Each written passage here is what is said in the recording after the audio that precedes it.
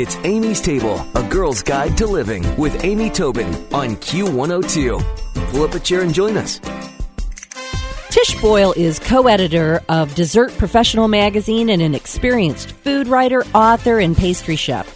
Her previous books include The Cake Book, The Good Cookie, Diner Desserts, and Chocolate Passion. And she's joining me today on Amy's Table to talk about her latest book. It's called Flavorful, 150 Irresistible Desserts with All-Time Favorite Flavors. Good morning, Tish.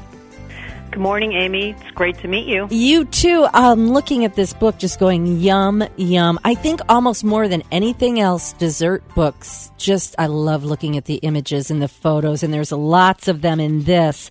Tell me a little bit about what drew you to the world of desserts. Did you know when you were very young and experimenting with cooking that this was your passion?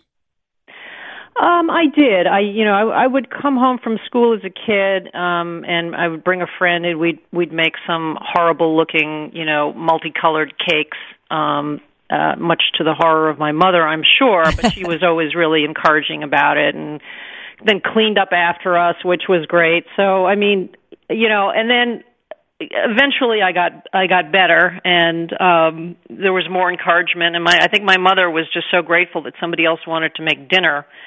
So she didn't have to. So she was always very encouraging, and that was a big thing. And then I happened to, after college, I happened to meet Julia Child at a cocktail party.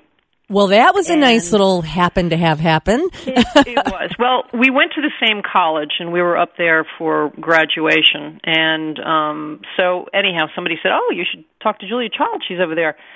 So I did, and I met Julia and her husband, Paul, and she was very encouraging. And so she suggested I go to cooking school in Paris, which I certainly did after that, because when Julia Child gives you advice, you take it. You bet. So anyhow, so I spent a year in Paris, and then I worked in France for a bit, actually cooking on a barge, which was it was a travel barge that went through the canals of Burgundy and then down to Bordeaux later.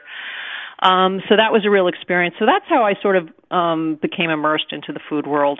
As far as desserts go, I always loved making sort of complicated cakes, and I just loved the precision and the detail. I guess I'm more detail-oriented than I am a shoot-from-the-hip kind of line savory cook. Right. So that's where I ended up, and eventually I worked for Good Housekeeping magazine, and then I ended up at Chocolatier magazine, and eventually became editor of Chocolatier magazine. Well, wow, that is quite an impressive journey. And of course, the French do their desserts so beautifully. And a local pastry chef friend of mine, she says, nobody celebrates with meatloaf. They always celebrate with dessert. And it's so true that nothing says special occasion, I think, more than a beautiful dessert. And in your book, it's called Flavorful, 150 Irresistible Desserts with all-time favorite flavors. There are so many celebratory looking dishes. It's just fantastic. But some people, as you say, you can shoot from the hip if you're doing savory cooking. But baking does require that more precision, especially if you're assembling things and the stages that you have to go through. What are some tips that you can suggest for the home cook that, already knows their way around the kitchen, but really wants to improve and enhance their baking skills? Well, I think it's important for us to start with a good recipe. And in this age of the Internet, there are a lot of recipes out there which aren't necessarily well tested. Mm-hmm. And there are even some cookbooks, I'm sorry to say, that where the recipes don't always work or aren't as detailed as they should be. And I think with desserts, when you're working with desserts, you really need a good recipe that has all the details in there and has some signs of what the batter should look like at a certain stage, and how long you should be beating it, and all that kind of stuff. I think that's all very important when it comes to desserts, especially with techniques that you might not have done before, whether it's an Italian meringue or it's a pastry cream or whatever you're making. Yep. I love when it's got both the definitive direction and then the descriptor, as you just said, bake until golden brown and edges are crisp. It's like, okay, right. I get it. I see what I need to be doing. Yeah, that's important. Exactly. So I would say don't deviate once you have a good recipe, don't deviate too much from it at all as far as desserts go, because unlike savory cooking where you can really deviate and put your own stamp on something, it's a lot easier. But with baking, you really need to be precise, and don't use margarine instead of butter, for example, and follow the directions exactly. Especially if you haven't made something before. So I'd say that's my top one. The other thing is, I think it's important to weigh ingredients like flour instead of using cups. I know that, in this country there's a long history of using volume cup measurements for dry ingredients, and it's okay with sugar, but flour, you get 3 people to measure a cup of flour, and you're going to come up with 3 completely different weights. So flour in particular, I think it's very important to use the weight measurement, which is why I do include gram and ounce weights in all of my recipes. Yeah, I think that's really important as well. And it's funny, I don't bake regularly. I love to bake, but I don't bake on a daily basis. But I have a scale, and I found I've used it for way more than just my baked good ingredients. I mean, I'll use it for a measurement of cheese or, all kinds of, I love it. I think it's important. Do you have a particular brand you like, or maybe an amount you feel we have to spend? No, I would say, get the best one that, you can afford within reason. I have an Edlund scale, EDLUND, which I love. And it's digital, and it goes from ounces to grams. And, obviously you don't need something that's going to weigh a large amount, although I have to say I do use my scale for postal purposes to find out how many stamps I need to put on a package. But, I always clean it after, though. No, I think it's just... anything, there are a lot of, I think a lot more people are weighing their ingredients now, so just get one that goes from grams to ounces, I would say, and is relatively accurate. Don't get the cheapest one, because that's not going to be as accurate as one that's more expensive. If you pay $60 for one, I think you're going to get a decent one. There you go. That's probably a very good range. Well, of course, so that goes back to the precision that you talk about and how important it is to follow the recipe, a good recipe, measure carefully. You mentioned, though, don't deviate from the recipe, but where can you? Let's just say you've got a pound cake recipe. How might one be able to change that pound cake into lots of different flavors and tastes? Oh, well, there are different, pound cake is kind of, you really can't deviate too much. You could turn it into a chocolate pound cake if you wanted to by substituting some cocoa powder for some of the flour. Maybe if there's, I would say start with a quarter of a cup of cocoa powder and take out the same amount of the flour. You could add things to it. For example, raisins. You could swap out the granulated sugar and put in brown sugar to give it sort of a caramelly kind of a flavor. You can add grated chocolate to it as well as cocoa powder. You could change your spices. Obviously, that's something you can always do. You could actually turn it into a ginger pound cake by grating some ginger, putting it in some cheesecloth, and straining the juice. That's my favorite way to get ginger flavor, rather than just using that old ginger powder that's been in your cupboard for a year. Right. Use a little ginger juice, and maybe even some grated ginger. And some chopped crystallized ginger, too, if you want. So the skeleton must remain the same, but you're taking some of the flavoring elements, such as you mentioned, cocoa powder or spices or maybe lemon zest or things like that to change it. And I guess that's what I was trying to get us to illustrate is, don't deviate don't say I'm going to add less flour or a one less egg. Right. Go for a more subtler change, but you can get a big result. Well, what is your go-to dessert from the book? What is the one that, you were going to have company, just friends coming over, something casual? What do you go to every time? Well, I have to say I've recently moved to South Florida, so here key lime pie is the dessert du jour, and you get it in every restaurant in town, and it really ranges from really horrible to adequate. But I've never really gone out to a restaurant and had a great key lime pie. I can maybe 2 or 3 times in my life I have.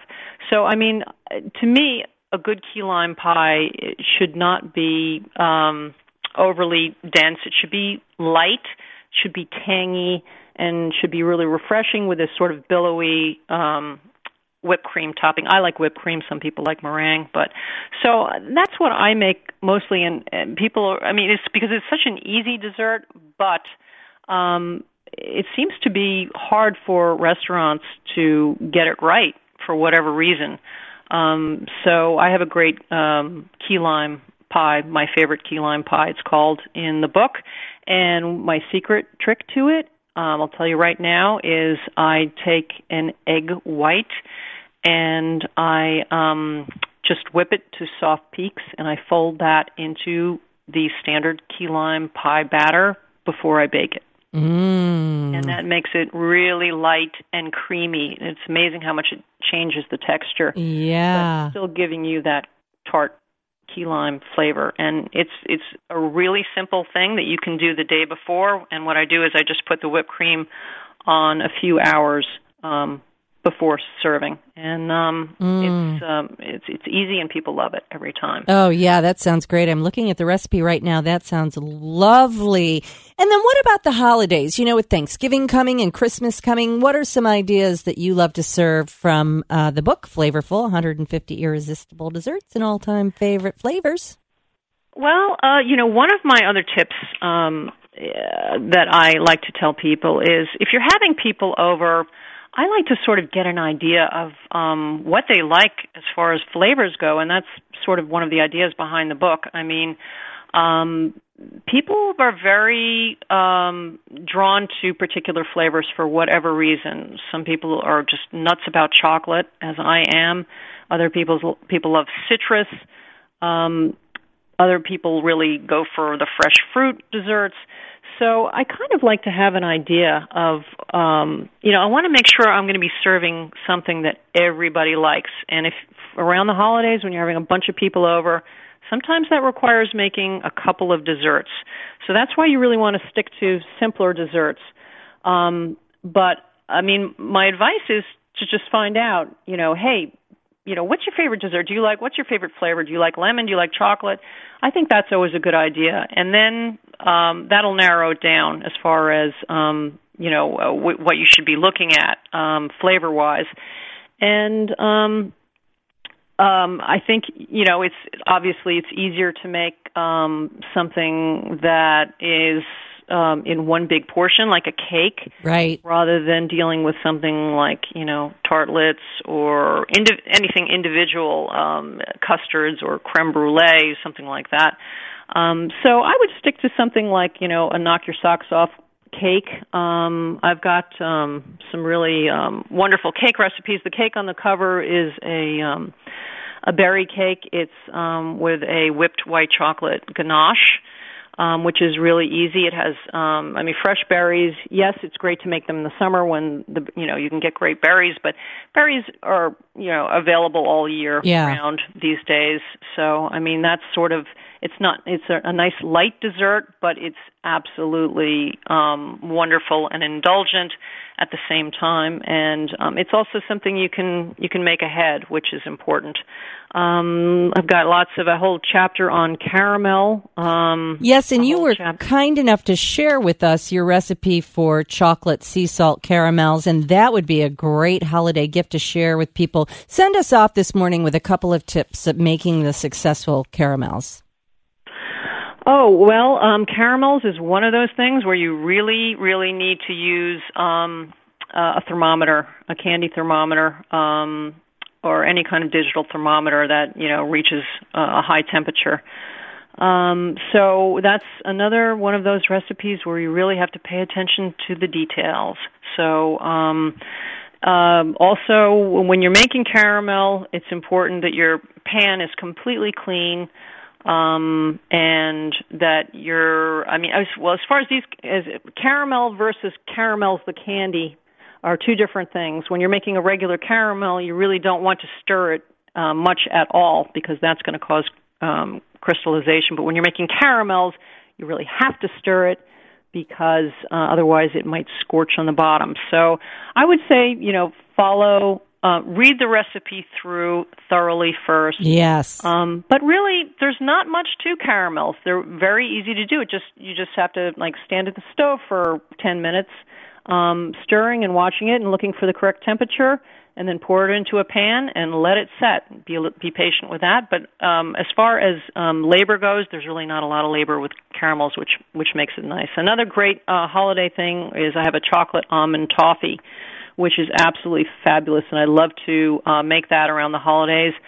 Cut it in jagged pieces and put it in a nice cello bag tied with a ribbon. Give that to friends as just a nice little homemade gift, or house gift when you're going to a party. Love those ideas. Well, this is great. I'm excited to post your recipe for chocolate sea salt caramels. They're from the book Flavorful, 150 Irresistible Desserts and All-Time Favorite Flavors. And Tish Boyle, thanks so much for joining us today on Amy's Table. We'll look forward to talking to you when your next book comes out, too. Thanks, Tish. Oh, thank you. Thank you so much, Amy. It was a pleasure. Stick around for another helping from Amy's Table on Q102.